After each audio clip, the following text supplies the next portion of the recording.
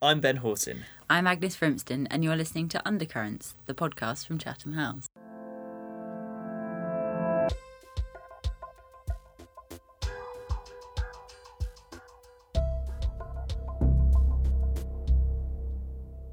Hello, Ben.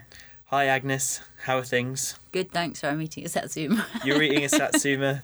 We're chilling literally chilling, as it is frigidly cold. It is in this so cold in the down media here. bunker at the back of Chatham House. Why is it so cold? Is it to punish us? I think nominally it's to protect the equipment, but I'm not sure if...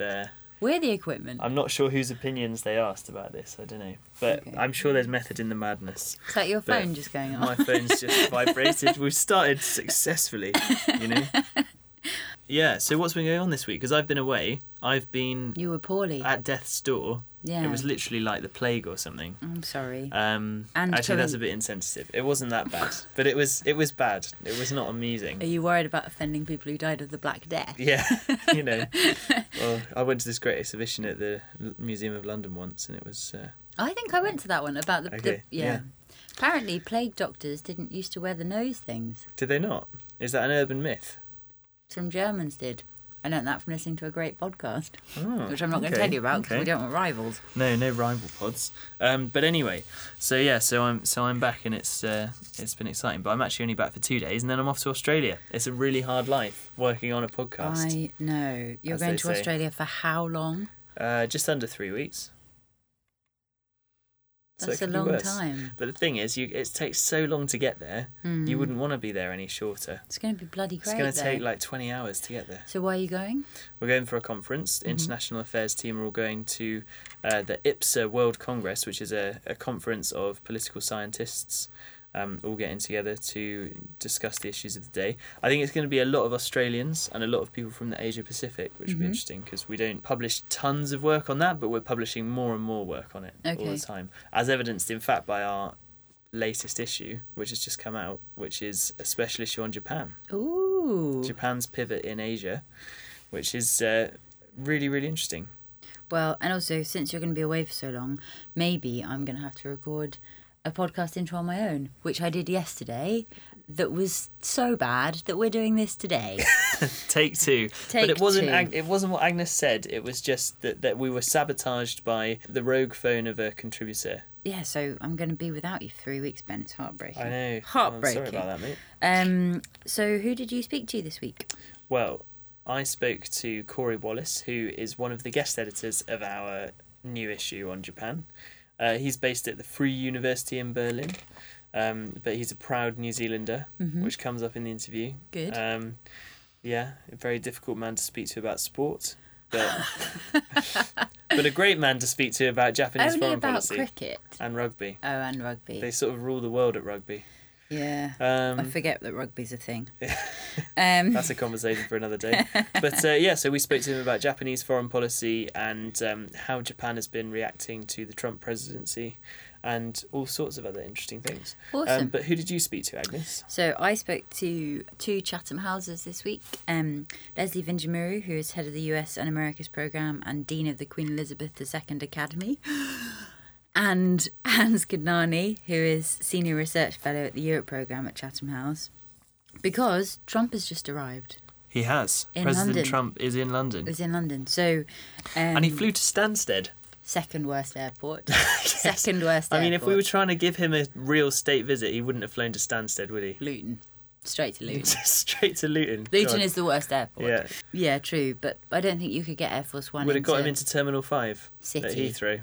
Yeah, Yeah. it was City. Yeah, true. City's too small for that. Yeah, fair. Good plane chat. Anyway, yeah, so we discussed the special relationship and actually, did we? What did we do? Yeah, we NATO. talked about his, Talked about NATO and what we think he's trying to accomplish by coming to London and how people are dealing with him in Europe. Amazing. Let's have a listen.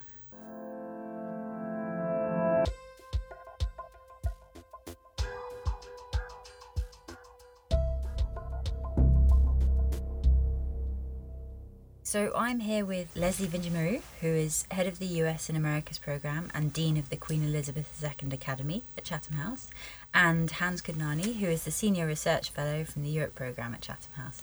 Hello. Good morning. Hello. Thanks so much for joining us today. So Trump's in town.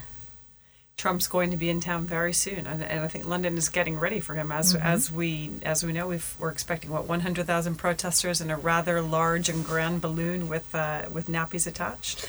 I'm very excited. And this is the first time he's been to London since he was elected. It is. Not and it's the been a first long time time coming, right? Yeah, exactly. So what does this, I suppose, a very broad question, what does this visit mean? A lot of people are talking about the policy. They're talking a lot about trade. They're talking about security. I don't think it's really about the policy. I think this trip is all about the symbolism. It's about the optics that will surround it.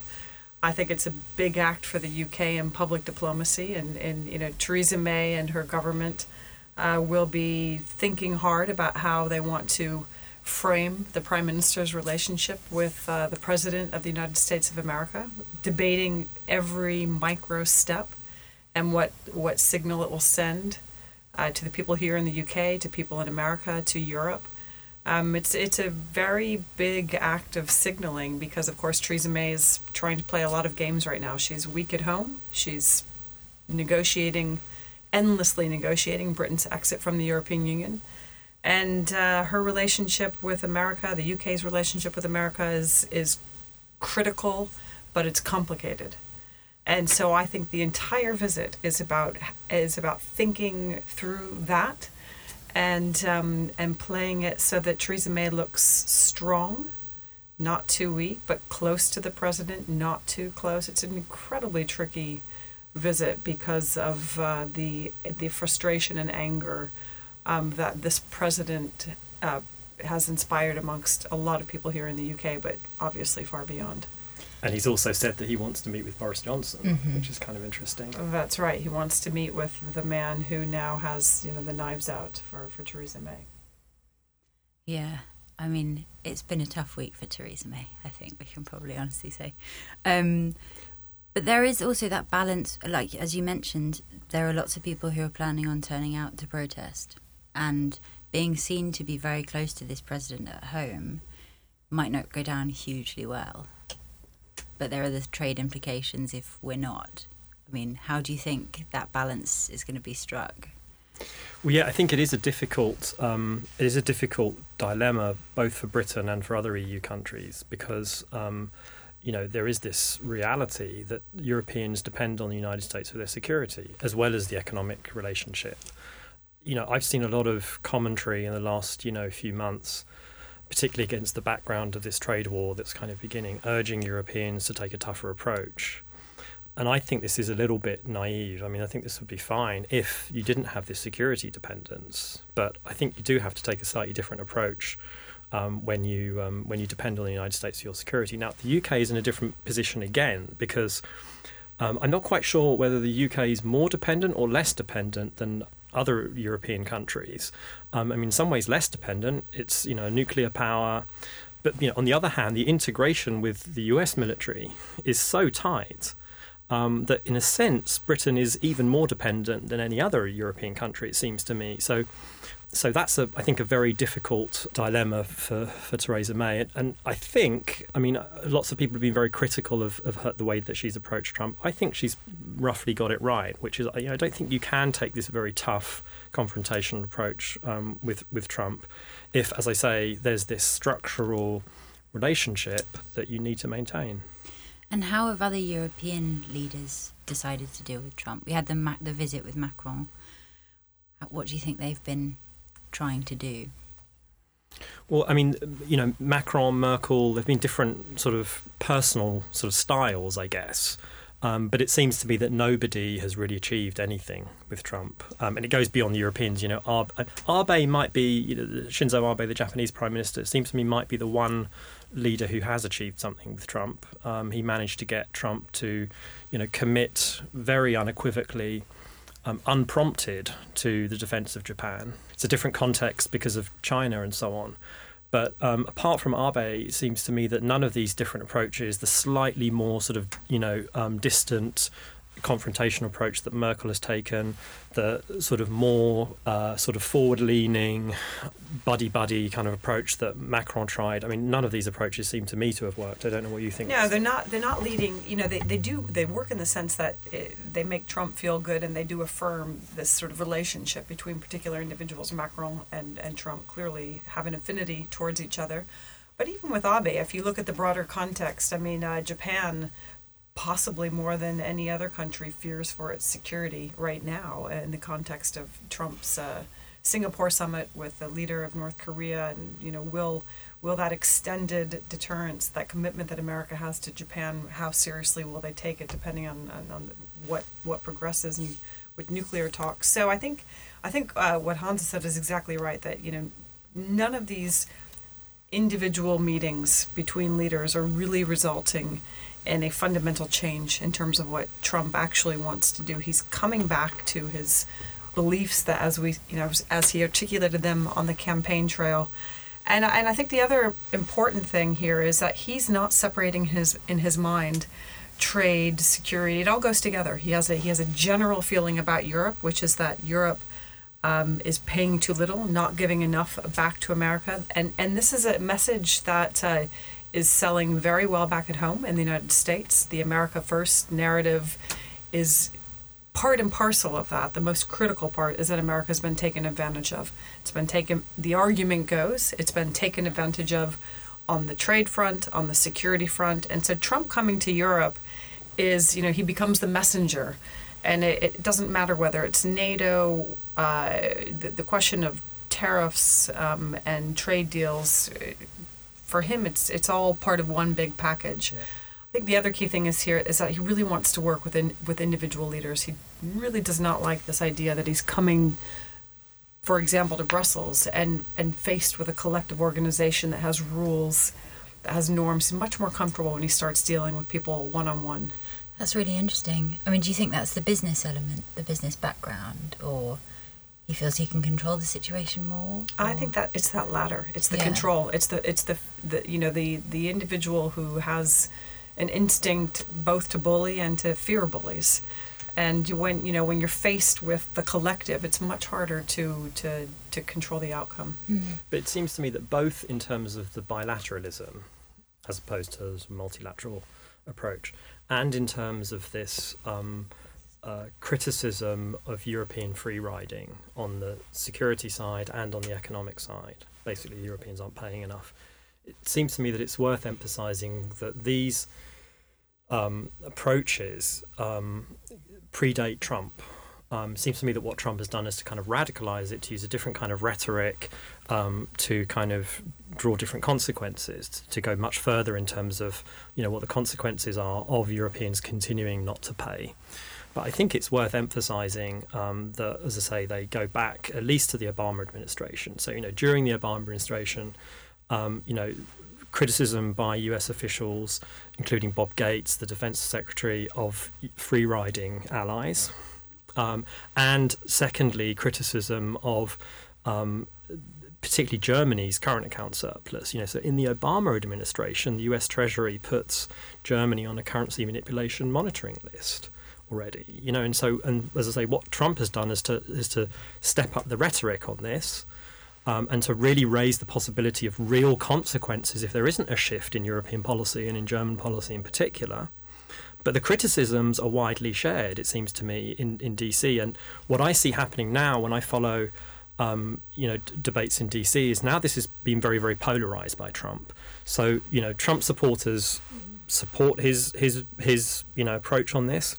But it seems to me that lots of people in the sort of Washington foreign policy establishment are now kind of reflexively kind of taking the opposite position and sort of forgetting that actually even under Obama they shared these criticisms of Europeans and of Germans in particular. And do you think it's a fair criticism? Yes, I do actually. Mm. Well, I think this is exactly right, that these criticisms this critique is not new. But the thing that's new, right, you have to differentiate between the critique, right, identifying the problem, and the solutions that are being proposed. Mm-hmm. And this is where I think, this is one of the reasons that I think you see a real difference of opinion in Washington, and beyond. It's one thing to say there's a problem with the current account surplus, there's a problem with Europeans' defense spending for their own contribution to their own defense. But it's quite another thing to say that the appropriate response, the wise response, the solution that solves the problem is to reply with tariffs, right? 25% steel, 10% aluminum, and to put America and Europe in a position where we're talking about escalating a trade war. That's very different. And the key problem here is that those who really support Trump, not the experts, right, but the core of his base who aren't working on trade as part of their daily lives, they understand the problem, they're sympathetic with the problem. They don't really have the time, energy, or training to know whether the solution is going to get us to a better place. So they have to take it for granted. And I think this is a real danger, because if the problem seems right, if the emotion is the target and people become very energized around that, then the willingness to sort of support any solution, regardless any notion of whether or not it will actually lead to better things or worse things, is it's very likely to follow it. It's not taking us to the place where people really want to go. And even if this is successful, it doesn't really matter, because he'll have to create more drama. There'll just be another line. There'll be another reason to be annoyed with Europe or not to be happy about NATO. Well, I mean, the other thing to remember, of course, is that he's always got his domestic audience in mind. He's always got those midterm elections, but even beyond the midterm elections, he just likes the drama, in part because it's what keeps that approval rating so sticky. Yes, it's moved up or down a few percentage points, depending on what's going on, but it's more or less steady. And part of why it's steady is because he does play these politics and people are watching them back home. So I think there are multiple things going on there, but I guess there's a couple of ways of evaluating it. On the one hand, yes, maybe it will lead the Germans to change their policies, and maybe or the EU, right, in the context of trade, NATO when it comes to security, or individual nations that looks like many of them will increase their defense spending. But you have to look at it, in my view, in the round, right, at what cost? And there are other costs. There are these sort of narrow measures of defense spending, of trade, the terms of trade.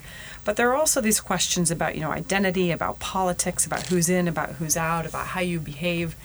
And, the rhetoric is frequently laced with a lot of identity politics that are very exclusionary, that come at a very high price, that create the opportunity for all sorts of mobilization along lines that I think are very dangerous, that go against many of the values that have been critical in Europe post-war, post-Cold War, and in the United States, that are hard fought. So I think it's part of a broader narrative that I think it's dangerous, really, to dismiss those broader concerns, because Trump's appeal isn't just, the narrative isn't just we've been treated unfairly. There's an identity politics wrapped up in it, which we all sort of know, but we're not quite sure what to do with.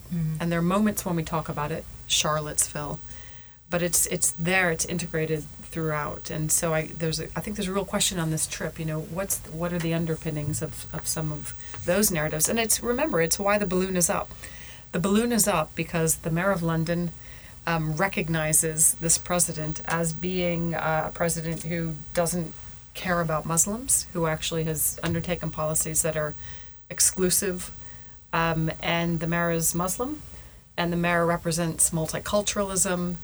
And so it's not just about trade, it's not just about security, it's very much about what kind of nations we're trying to construct and what globalism and internationalism mean. And it seems to me that the tone of the protests is going to be very much, or this is my impression so far, it's going to be very much, we love America, we hate Trump. And I think that is a sort of an important distinction to make. In a way that we're having the same, or similar fights in Britain and throughout the West, right? So actually, this isn't so much a British-American kind of rift that's being expressed in these protests. It seems to me it's a rift that actually runs through both countries.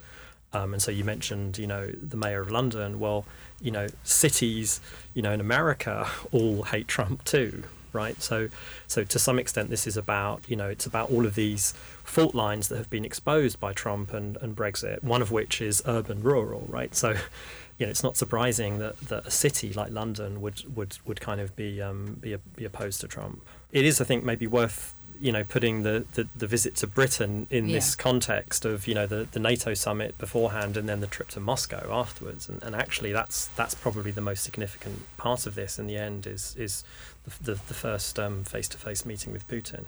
That's right, and that's the one that he really wants. He's wanted that relationship. He's wanted that meeting. He's, I imagine, going to spend a significant part of the next few days of meetings in Brussels and in the UK being distracted by what lies ahead. Mm-hmm. Signaling, a lot of what he says, certainly at the NATO summit, will be, signaling towards Russia and especially towards Putin, what page he's on. He'll be thinking about that very much because for whatever reason, people have debated what that reason is quite a lot. He cares a lot about how that meeting will go. And he said that he thinks that might be the easiest of the three parts of the trip. Easier than meeting Syria, Theresa May and the Queen and the NATO summit. Syria, Ukraine, Iran, all on arms control, all on the agenda. Can't see how that's easy, but for this president, it actually is. And why is he looking forward to this meeting with Putin so much? Well, why is that the goal? I think what most people say, and I think it's right, is that he just feels more comfortable. That's the zone that he likes. That's the person that he likes. The politics are not easy. And actually, as we all know, the United States, under even this president, has taken a tougher line on Russia. In the aftermath of the Skripal, the relationship between the U.S. and the U.K. was strong. The response was robust and supported. Sanctions have gotten more intense, not less. The domestic pressure as a result of the investigations in Russia have constrained Trump at some level. And even recently he indicated that, there is a concern for meddling in the elections and that should be taken seriously. So he knows all this, but still he likes the person. He likes the strength. He likes the character. I think he appreciates, he doesn't appreciate elitism in terms of its outward manifestations, and Putin doesn't have those things, and European leaders, on the whole, for the most part, do. Do you think there's a gender element too, when it comes to Merkel, May, Putin? We talk about strong men, and the Macron brotherhood stuff, but nobody's really talking about whether or not he can talk to women on a similar level. We have so few examples. We do. We have so few examples of female leaders that it's hard to read off of two examples. But it certainly they're quite big ones. They are very significant ones.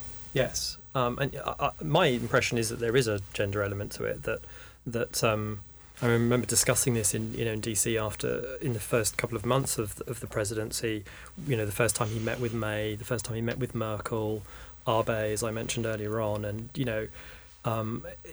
it did seem to me as if Merkel and May were starting from a much harder place because they couldn't go and bond with Trump over a round of golf in the way that Abe did. So it does seem as if it's maybe not impossible for a female leader to bond with Trump, but it does seem like it's not his comfort zone. But on the other hand, as I say, apart from Abe, it's not clear to me that Macron has actually achieved anything, for example. So the optics may be slightly better, but I think there's been so much focus on these handshakes. It's kind of ridiculous, as if that's what international politics is all about. Is that kind of personal chemistry. But, as I say, didn't really achieve anything in Macron's case. So it's not obvious that actually Macron has been... people say this routinely now in the media, that somehow Macron has a better relationship with Trump, but it's not clear to me that he really does. He hasn't actually achieved anything. No, that's right. He didn't succeed in getting Trump to rethink his position on the Iran deal. Tariffs came not long after the last visit that Macron had with Trump. So, no, it hasn't changed things. I'm worried about what happens when Trump returns home. Right now, there's a lot of intensity, a lot of focus on what's going on. But these are really, the issues that he's coming across to talk about are very serious. Future of trade, European security right now in a context where Russia is digging its heels in and where a lot of European countries feel at risk, that their security is at risk, and where, America under this leader doesn't take that seriously. Although he's mixed on that, right? He talks about perhaps putting a permanent force in Poland at the same time that he's cozying up to Putin. But really serious issues, and this is a golden opportunity, or should be a golden opportunity for Europe, for America, for the U.S. and Russia to address really difficult issues and then to have follow-through. And that's what we need right now. But unfortunately, given the context that's been created under this presidency, it doesn't look like we're going to get the kind of follow-through, the kind of meetings or the kind of follow-through that we really need to move forward on, the most significant issues in transatlantic relations. It's very, there's a lot of drama. It's sort of interesting. It's quite exciting, but it's really troubling, actually. And a slightly contra question on the NATO front. I mean, Russia and Putin has always found NATO very difficult and has reacted in certain ways because of what he perceives to be the threat of NATO. Well, the threat of certain things. If the US were to sort of pull back from that, do you think that would actually ease tensions between Europe and Russia? It's a good question. I don't think there's an easy answer to that. I think smart people disagree about this. I guess first of all, it depends what you mean by sort of pulling back. But if you're suggesting that the US pulls its troops out of Europe and the Baltic states in particular, I don't know, because I think there's a sort of black box at the part of there's a black box about Trump. We don't really understand how Trump functions. But there's also a black box in terms of Russian policy making, and not just smart people, but Russia experts. It seems to me, disagree about what motivates Russian policy, what has led to the shift, the sort of increasing anti-Western turn in Russian policy over the last 10 years. And as I say, it seems to me that some smart Russia experts do argue that this is a consequence of NATO enlargement and certain other actions that the West has taken. Now, that's not to justify any of Russia's responses in sort of moral terms, but in terms of the causality, it seems to me it is an open question about, whether Western, US, European actions, because EU enlargement is a big part of this too. The thing that in the end, was the catalyst for the Ukraine crisis wasn't really anything to do with NATO. It was a association agreement between the European Union and Ukraine. So Europeans are part of this story too, it seems to me. It's not just about US actions, but it's really unclear whether, actually part of the reason for this increasing Russian aggression and sort of the anti-Western turn is a response to Western action. Now, as I say, that it becomes very difficult, because the moment you make that point, people see you as drawing some kind of moral equivalence between Russia and the West, which I'm not doing, but I'm just, trying to think about the causality, and it does seem to me to be an open question. I don't have the answer to that.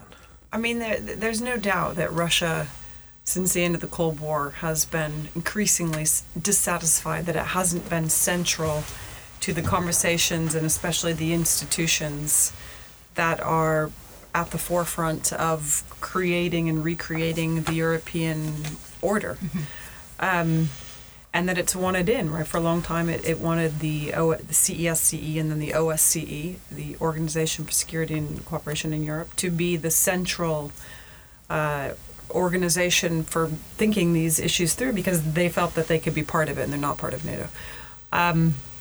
But at the same time, I guess a couple of things here. One is that, NATO, it is clear that, at least to me, that Russia thinks differently about Ukraine, right, a country that's not part of NATO, than it does about the Baltics or Poland that have that security guarantee. So that security guarantee, I think, has been significant. Yeah.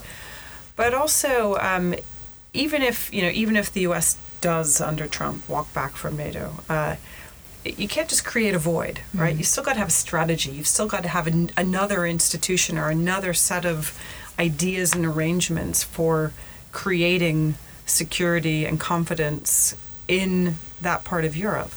And America inevitably will want to be part of those discussions. So if you erode the existing institutional architecture without putting something else in its place, and if you erode the relationships between the United States, Germany, the United States, France, United States, United Kingdom, it just becomes that much more difficult to rethink the strategy. So even if we take the arguments very seriously that have been put forth, and they are, as Hans said, very credible arguments, that there's something that hasn't worked well about NATO enlargement. The current strategy for walking back, if that's what's happening, isn't going to result in a better vision of Europe's security. I wonder whether, this is somewhat speculative, but I've been wondering whether what might be happening sort of de facto is something between, the status quo and the complete dissolution of NATO. And what I mean by that is a kind of bilateralization of security guarantees, so that instead of collective security in Europe, what you have is, as I say, de facto. NATO continues to exist, but in practice, what you have is a series of bilateral American security guarantees to different NATO countries, and the strength of those security guarantees depend on, first of all, how much you spend on defence, right? So if you meet the 2%, you're in relatively good shape, and secondly, whether you have US troops on your soil. So the Poles do. They're in pretty good shape, it seems to me. They spend 2%, they have American troops there.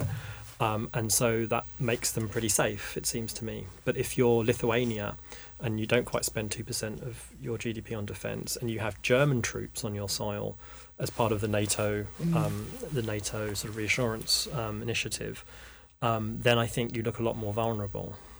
So I think there's this differentiation of the security guarantees going on, and there's, I say, at the heart of it, you have Germany. So you can imagine a situation where, where it's really not clear that the US is committed to the security of Germany, but it is committed to the security of Poland, and that creates all kinds of dilemmas for Europeans, it seems to me. Also, as soon as you start to differentiate between European nations and who's more important in that factor, it's very dangerous, I think.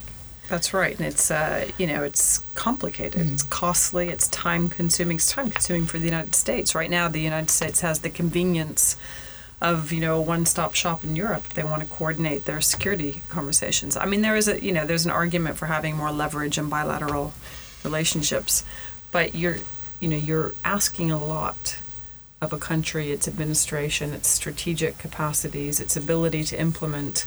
Maybe America is going to return to having that capacity at the moment.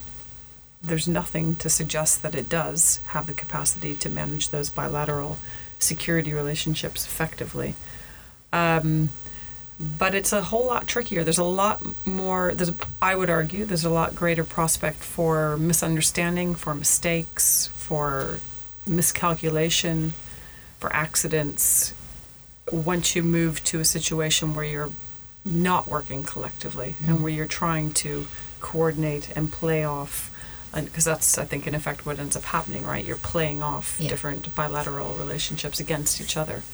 So it's a very tricky situation. It hasn't produced, security in East Asia has been managed bilaterally by the United States, and it hasn't produced a more secure environment. Now, there are a lot of complicating factors there, but it has not produced a more stable region than we've seen in Europe in the post-war and post-Cold War era, even in the post-Cold War era. So I've got one final question for you both. If you were a European leader, what would be your strategy with Trump? Would you go in for the handshakes, the hugs, or... Yeah, what do you think you would do? I think it depends which European country you are. Oh, Hans. Okay, so pick one. If I'm Germany, I think it's very different from the United Kingdom. But also I think it depends on... part of the reason why it matters is because it depends on the willingness and ability of your publics to do certain things. So, my criticism of Merkel's approach has been, she says, that Europe needs to take its own security, its security into its fate into its own hands. But then she's either unwilling or unable to do what it would take in order to make that a reality, i.e. spend a lot more money on defence. So it seems that in that situation, then you can't take this confrontational approach to Trump. You have to kind of suck it up. And sort of try and be as nice to him as possible. You can take a confrontational approach if you want, but then you have to be prepared, as I think France is in a position to do, much more than Germany, to actually say, okay, we'll, try and move Europe towards strategic autonomy and actually spend money on defence. So, as I say, I think it depends on the country and the what you're actually able to do. I think that what you're saying is you'd roll out the red carpet. So I'll try the UK. So the conversation that I've found myself waking up and mulling over is that which one presumes will take place between the Queen, Her Majesty, and Donald Trump. And I think this could really be very fruitful. I can just imagine Queen Elizabeth II saying, Donald, we understand you've got a point, but really, you need to step it up. I mean, I think she has the ability to talk straight with this president. She's met with many a world leader. She's got plenty of pragmatism, wisdom, intelligence, certainly moral credibility. But I suspect he would respect her. And I think for the UK, I do actually mean this quite seriously. I'm very intrigued about how that conversation will take place. I'm quite intrigued as well about that meeting, partly because it seems to me that something very interesting happened with the royal family and the Obama administration, actually. I mean, there was this interesting relationship that developed there. And especially amongst the younger generation. In particular, Harry, right? Yeah. And so, and then the royal Harry wedding, although neither Trump nor Obama was there, this was a royal wedding in the spirit of the Obama administration, Yes, right? Yeah. Very clearly. Yes. And so I wonder whether Trump is kind of conscious of that. And sort of senses that the royal family is kind of on the Obama's side of this kind of fault line. And we know, one of the things we do know about Trump is that he opposes everything that Obama stood for. So that would be very but intriguing. I think he'll respect the Queen. And I think also, if there's going back to the gender question, I think if there's any female that this particular president will respect, I do actually think he'll respect the Queen and that she will be able to have a serious conversation with him. But I think on the UK more generally, there's got to be a bit of a red carpet, of course. He's the president of the United States of America. It's not significant that he's the president. It's very significant that the people of America, however flawed the institutions might be, the Electoral College, it's the one we've used for a very long time now, and it did elect this president. So I think that, taking that person seriously. There have been plenty of leaders who have a lot of blood on their hands, a lot of patchy human rights records at best, who have been well received by the United Kingdom. Which isn't to say you don't call it out. There's always a question of what you call out. You absolutely should. The protests need to be there. They're very significant. They play a very important role. But, a grand welcome, a serious welcome, but a really serious conversation that signals to Americans that the UK is taking the president seriously, the concerns that are being expressed very seriously, but challenging in a deep way the solutions that are being proposed. And embracing, the solutions that the UK thinks are optimal, I think is really where it needs to be. Thank you both very much for coming to speak to us. Good to talk.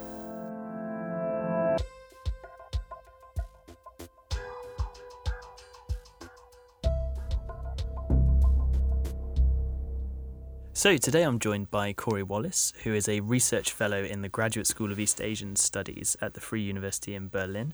And he is also a guest editor of the new July issue of International Affairs, which has just gone online, titled Japan's Pivot in Asia, which is a special issue that looks at the changing pressures on Japanese foreign policy in relation to its kind of Asian neighbourhood.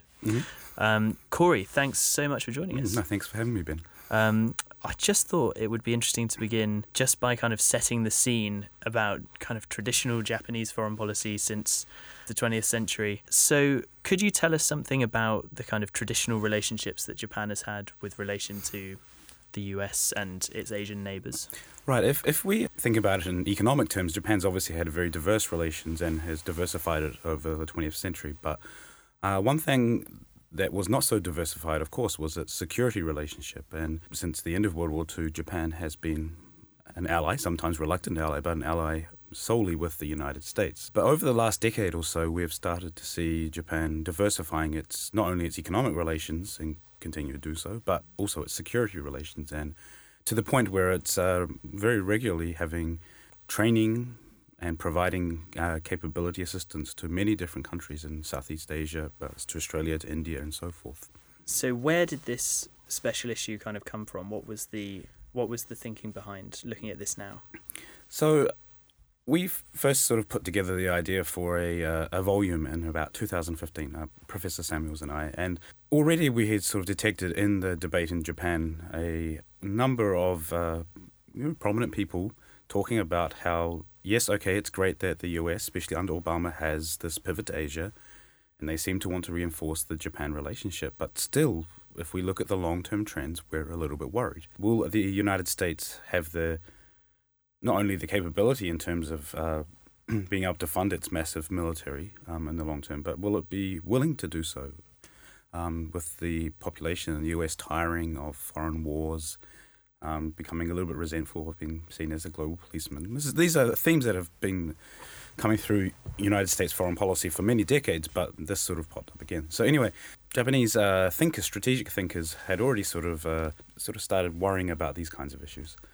Of course, what happened during the process of putting together this volume was some quite remarkable changes in the global and regional scene. So if we focus on a few, obviously Brexit was in fact, Brexit took place on the second day of our first conference on this topic. And the first day was very interesting. We were there sort of talking away. We were analysing the broader trends and so forth, maybe in a very scholarly sort of way. Then everyone turned up on the second day, and the UK had just voted to leave the EU, and we were like completely different atmosphere. It's one of these shocks that you just don't expect. It's not a long-term trend. It's a thing that you have to look at here and now. So that was just the very first thing, maybe not directly related to Asia, but it sort of tells you how quickly some things can change. And of course, 5 months after the first conference we held on this, Trump was elected the President of the United States, and this has given what he said during the campaign, this would obviously have a lot more effect on Asia. And what would the U.S. military presence or posture be? Would Trump do what he said he was going to do, et cetera, et cetera? Over time, there has been some back and forth. The Japanese actually were very proactive in reaching out to the United States and to try and almost tame President Trump, and it seemed to be working for a while, to the point where Trump was consulting with Prime Minister Abe about his China policy. But the last 6 months, that's changed again, and between Trump's increasingly unpredictable behavior at home and abroad, including towards traditional allies in Europe and even in East Asia, the Japanese themselves have started to worry if maybe they will be on the hard end at some point in time. So just to pick up on something you said earlier, you said that increasingly Japan is diversifying its security assistance. I think there's a perception, at least in the UK, that Japan is quite a sort of pacifist nation. You don't think of it in terms, at least obviously post Second World War, you don't think of it in terms of this kind of military power. Mm-hmm. And I think there's also a perception that maybe it relies very much on the US from a military and security point of view, to kind of guarantee its place, particularly in relation to China, perhaps. Is that a kind of accurate portrayal, or is this something that Japan has been building up? And is it a kind of autonomous actor? Does it have capability to defend itself? Right. I mean, this is the question really in regards to Japan. Is clearly its military posture is changing, and it's been changing for decades. But the changes are always very incremental and very slow. You never see any rapid sort of change taking place. Perhaps the most rapid changes come under the current Prime Minister Abe. But even then, it's been still restrained by what you would say is pacifist sentiment. Abe has a reputation as being quite hawkish. Mm-hmm. Now, in the international context, he probably isn't, but in the Japanese context, he clearly is. Yeah. And because he also has a number of, how should we say, conservative commitments and a sort of conservative view of social order and political norms, there is still some suspicion about Abe that hasn't gone away. So he's been a reasonably popular prime minister in terms of being seen as competent and stable and responsible.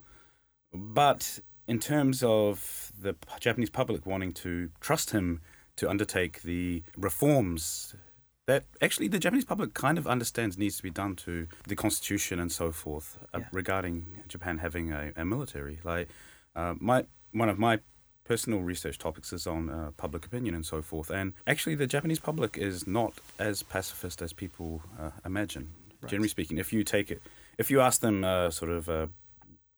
questions outside of political context, what I mean by that is it depending on who is advocating for reform. And in this particular case, Abe is putting a lot of energy into trying to make these reforms, but it is he himself sometimes in his political commitments that sometimes get in the way. Mm-hmm. And so I think to answer your question is that the Japanese public have been open to these changes. So we talk about increased tempo and military exercises with partners throughout the region, providing security assistance and so forth. But they want to see it done in a very incremental way, in a way that, I guess if we were to sort of boil it down, it doesn't look like Japan is contributing to destabilization of regional security and the balance of deterrence and so forth. Mm. So I guess if Japan was to come on too aggressively, that might stimulate a security dilemma. And the Japanese public really don't want to see Japan being the one that destabilizes their own neighborhood because, to be honest, they're the ones perhaps who are most vulnerable to any kind of conflict if it happened. And so, just to follow up on that, what's the perception of the major threats to Japan? Is it, China is presumably historically and currently the major threat, but what other countries are they worried about, and what sort of security dilemmas do you think they could conceivably put themselves in? What do they worry about? So it depends on who you're talking to. So if you're talking to people in the government, officials, people who think for a living, they actually see China as a bigger threat. Mm-hmm. I think you could almost say, perhaps cynically, that North Korea was a convenient excuse for Japan starting to militarize much more so in the 90s and the early 2000s until now. For the public, it's a slightly different sort of thing. I mean, China is seen as a threat, not just sort of in a military way, but from a whole range of points of view, including, the threat of dangerous Chinese pollution and food and various things like that. But at this point in time, it seems to me that the North Korean issue still has the biggest ability to stimulate public concern at this point in time. Right. Mm-hmm. And in some ways, the Japanese public, interestingly, actually is more confident in American staying power than the Japanese elites are. And this is a very interesting sort of dynamic. They actually are not very confident that China will eventually replace the US militarily or even economically in the next 10 years or so, while Japanese elites are a lot more pessimistic about this sort of development. How were the recent events in Singapore received in Japan? Obviously, President Trump and Kim Jong-un from North Korea met and ended up agreeing to what some commentators have described as quite a vague, non-committal accord. But in Japan, how was that viewed? Not too well. Really? Yeah, I mean, we just still don't know what's going to come out of it yet. And, maybe there are some deals that were struck behind the scenes that we don't know about. And maybe there is a genuine trend towards peace. There are a lot of opinions about this out there right now. But from the Japanese point of view, what they're very, very concerned about is any sort of lukewarm deal which involves only a sort of partial denuclearization or demilitarization of the peninsula to the point where maybe North Korea can still keep some of their shorter and medium-range missiles. which could still reach Japan. Affect Japan. Yeah, but would get rid of those capabilities that would pose a threat to the United States. Sure. So this is, in a concrete sense, this is the thing that they're most concerned about. But it's also the sort of general atmosphere around Trump that is also a problem. And, whether or not he was just being made a fool of, or whether he was playing up what was rather a very modest agreement into something much bigger and more important than it was. Yeah. I guess a lot of Japanese will question his judgment, because they've gone through, the various countries in the area have gone through many iterations of striking deals with North Korea, which have made the same kinds of commitments, only for them to be not fulfilled for various reasons. So there's some skepticism of just the sort of general approach to foreign policy by Trump. There's some worries that he's very transactional, and that, as I said, he might accept a deal which makes Japan vulnerable, but protects the US's security. And there's a third thing would also be whether the abduction issue is taken seriously. This is something in Japanese domestic politics that a Japanese prime minister must be seen to be working towards solving in one way or form. It may not be solvable, but they can't just say, oh, well, let's put this aside, which all the other countries in the region would love Japan to do, but it's something that is very difficult to do. Domestically they can't do. Interesting. Turning now to sort of economic matters, obviously one of the first things that the Trump administration did was condemn and pull out of any US participation in the Trans-Pacific Partnership. Mm-hmm. Obviously, Japan was also involved in that Yes. partnership. So I imagine that was received quite poorly in Japan, but what has happened since? What has Japan aimed to do? Are they aiming to sort of forge on ahead with the remaining countries? How have they adapted their stance? So what has actually been one of the interesting things, and from a person who's studied Japanese foreign policy, perhaps one of the pleasing things to see out of this was actually Japan didn't sort of sit back and say, oh, well, we haven't got the US, we won't be able to do anything. Abe, and in cooperation with countries like Australia, New Zealand, and then once they got Singapore and so forth on board, actually decided to push on through with the Trans-Pacific Partnership, or a modified version of it. And this is very interesting. It's, I think, that right now there's a lot of focus on China and the US and the competition economically, militarily, and so forth. Perhaps we're having a trade war. But for me, it's very interesting to see the sort of middle powers or regional powers coming together and trying to sort of show that the alternative to, say, for example, reliance on the United States isn't necessarily being dominated by China and vice versa. Like, they themselves can actually affect, if they cooperate with each other, and that's the key thing, can actually affect, of course, the rules about trade and so forth and investment that is part of the TPP, but the general geopolitical balance of power as well. I mean, this is, to a certain degree, it comes out of my own bias as a person from New Zealand, but I think it's a very good sign and a very pleasing sign to see greater Japanese leadership on something that is important to the whole region. So another sort of maybe slightly longer term tension in Southeast Asia is China's sort of ambitions or perceived ambitions in the South China Sea. Now, you write about that in one of your articles in the issue. How has Japan kind of responded to that?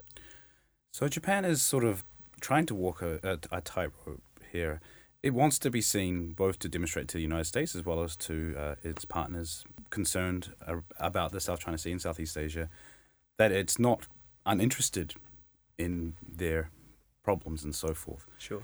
And Japan has been providing capacity support. It's been providing diplomatic support as well, and it's also been showing the flag, so to speak, by sending more Japanese naval vessels to and through the South China Sea over the last 5 or 6 years. So there's been an uptick in military activity by the Japanese maritime self-defense forces and so forth. So that's definitely one aspect of it. However, Japan has a couple of concerns that might prevent it from perhaps being even more committed to the South China Sea, at least in the short to medium term anyhow. And one of them is that just a resourcing issue. I mean, Japan still spends only 1% of its GDP on defense spending. Right. Its shipbuilding budget is still is not going up, despite all this talk of Abe being revolutionary in in security policy and so forth. So that's just a very simple matter, and it relates to a second point, which is that if Japan gets more involved in the South China Sea, this could antagonize China. What does China do? It sort of puts the pressure on in Northeast Asia, in and around Japan's own core maritime interests, so to speak. Right. Yeah. So you end up sort of undermining yourself potentially there if you stimulate Chinese annoyance and they fight back in that way. And the third is that, yes, the 2015 peace and security legislation opened up greater space for Japan to work with military partners beyond Northeast Asia, in and around potential conflicts and so forth. Yeah. But whether that extends to the South China Sea and how much is actually still an open question.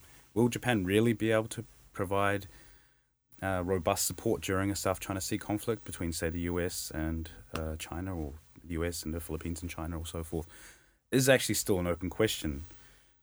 What level of support will they provide? Yes, probably they will be able to do sort of minesweeping during a ceasefire, but that's not quite the same as being at the front line of an engagement. So I would fully expect to still see Japan providing a lot of capacity building support for regional militaries and so forth over the next 5 to 10 years. And yeah, I'm sure it will keep up the current pace of presence activities, so to speak, by sending the maritime self-defense forces and self-defense forces to the South China Sea, and the traditional role it's had there of providing disaster relief and so forth will definitely be a major factor. Whether Japan will sort of get stuck in the South China Sea and sort of demonstrate that it's committed to more directly balancing against China is, I think, a more open question. However, several of the articles in the issue deal kind of with bilateral relationships between Japan and specific neighbours. I was wondering whether you could quickly evaluate which one of those articles kind of presents the most positive picture for those specific relationships. So obviously James Brown has written on Russia-Japan relations. Rohan Mukherjee has written a really interesting article on India and Japan. And John Hemmings and Tomohiko Satake have written also on the Japan-Australia alliance. Sure. So just maybe taking those three, or add in more if you'd like. Sure. Which ones do you think are most likely to be kind of fruitful Japan going forward? So there are 4 big relationships, I think, that are covered by this special issue. And there's a 5th article, which I authored, which looks at the sort of more granular relationships with countries in Southeast Asia and beyond. But of the big relationships, the 2 that have gone forward most positively over the last decade or so, of course, are the India and Australian relationship. If we were to analyse them in terms of which of those 2 have been the most successful, I'd say the Australia relationship. The 2 countries have become closer and closer institutionally, militarily, and also, as I just said, with the TPP, economically. They're trying to show an alternative way to approach economic issues. But the relationship with the most potential, of course, is the one with India. Right. But this is actually still quite a difficult relationship. Not because the Indians have a lot of problems with Japan. In fact, because of India's emphasis on autonomous foreign policy, it still has problems with countries like the United States, for example. They've gone closer, clearly, but it's not necessarily that India is running into the United States' arms or anything like that. India still very much tries to balance all of the big powers and so forth. But Japan, it's willing to let Japan a little bit more closer than some of the other bigger powers.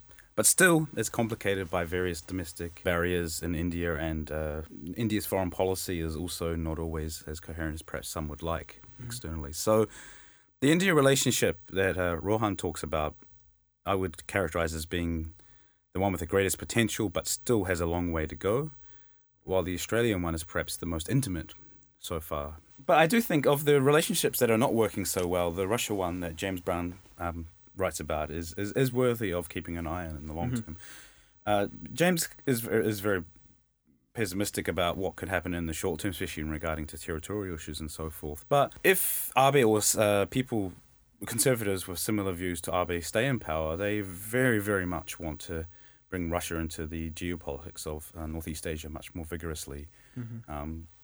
since even before World War II, there's always been a sort of general strategic tendency to want to have Russia and China balancing each other on the continent. Sure. And this hasn't really necessarily changed, and it didn't even change after World War II when Japan was the most pacifist, so to speak. So how the two countries developed their economic relationship, which is probably the easiest thing for them to do in the short to medium term, and what the long-term implications of that is something worth keeping an eye on. Mm-hmm. But the prospects for some great breakthrough in the relationship in the next few years, I think, is probably quite low, but it's a very interesting topic nonetheless. I'd like to draw to a close, if I may, with just one more question, which is that there's been quite a lot of domestic tension in Japan recently, Right. particularly surrounding Prime Minister Abe. Right. And I was wondering whether you think it's likely that these tensions are going to end up in him leaving. Will he leave his position? And if so, what impact is that likely to have on Japanese foreign policy specifically moving forward? That's a good question, very good question. So to address the first part of that question, as it stands today, and I might check Twitter when I get out of here, and it might have changed, there have been no new revelations on some of the document tampering accusations that have really been the only thing that have been causing him trouble the last year or two. Right. So it seems like he's got that under control, and there's enough plausible deniability to ensure that he will continue as Prime Minister, certainly to the end of his current term. And he's recovered enough support amongst LDP supporters, which is who will ultimately choose him for the third term as President and Prime Minister, Right. effectively. There's enough support amongst those people for him to continue on as it stands right now for a third term. So if something new is revealed, who knows? It could be up for grabs. I think this time round, unlike last time, there will actually be a challenger to Abe. The question will be whether they present a realistic challenge or if it's just a matter of going through the motions. Yeah. And are they a potential challengers likely to be more dovish or hawkish than Abe has been? I guess it depends on the person. But Yeah. From what side of the political spectrum is he likely to be challenged? That's a good point. It's a very interesting thing. So the one person who is most proactively critical of Abe is Ishiba Shigeru. And what's interesting about him is that he's actually, in theory, more hawkish than the Prime Minister. Right. He's come out and said we should get rid of the second paragraph of Article 9, which is the one that causes most of the problems in terms of restraining Japan. He's very openly in the past talked about maybe Japan should think about nuclear weapons and various other things. So on military issues, he is very hawkish. He's considered a military nerd, actually, in Japan. But in terms of issues like, social issues and things like supporting small, medium enterprises, things regarding the supporting child rearing and young mothers and so forth in Japan, he's actually a little bit more, I don't think liberal is quite the right word for it, but he's more in tune with popular sentiment about that sort of thing. So it's hard to sort of characterize him vis-a-vis Abe. If it's his former foreign minister Kishida, he will definitely be more dovish than Abe. But the thing is, though, is that I personally think that too much can be read into Abe's time as Prime Minister in terms of the direction Japan is going. It's definitely the case where he has put a lot of energy into diplomacy and trying to push forward on various developments. And so from that point of view, I think there has been an acceleration of the pace of change. But if you sort of look more closely, then you can see some of the discussion was happening before Abe came to power, and the sort of general contours of Japan's more proactive foreign policy, whether we're talking about military, diplomatically, or economically, seem to be set now. And I think somebody who replaces Abe is not going to make any big changes, and we'll still see these diversified relationships strengthened in security, in military terms, and economic terms, diplomatically, and so forth. If Abe, whether it's now or 3 years later or whenever, does leave the Prime Minister's chair, of course each Prime Minister will bring their own touch, but I don't think there will be massive radical changes in Japan's foreign policy direction. Corey Wallace, thanks very much for joining us. No problem, thank you. That's it for this episode. Thanks so much for listening. And if you liked what you heard, please Subscribe and rate us. Rate us. Rate us. Rate us. I think I really rate you. Thanks, Ben. But I wish everyone else would too. Leave us a review. Leave us a review. Share the podcast with your friends and family. And follow Chatham House on Twitter at Chatham House. And as we spoke about earlier in the introduction, I'm going to be away for a couple of weeks, but fear not, there will still be a really excellent episode dropping into your podcast feed in 2 weeks' time, which we've already recorded. The interviews are fabulous, and we'll be back then soon. Enjoy yes. it. And we hope you enjoy it. And in the meantime, I'm Ben Horton. I'm Agnes Remston, and you've been listening to Undercurrent.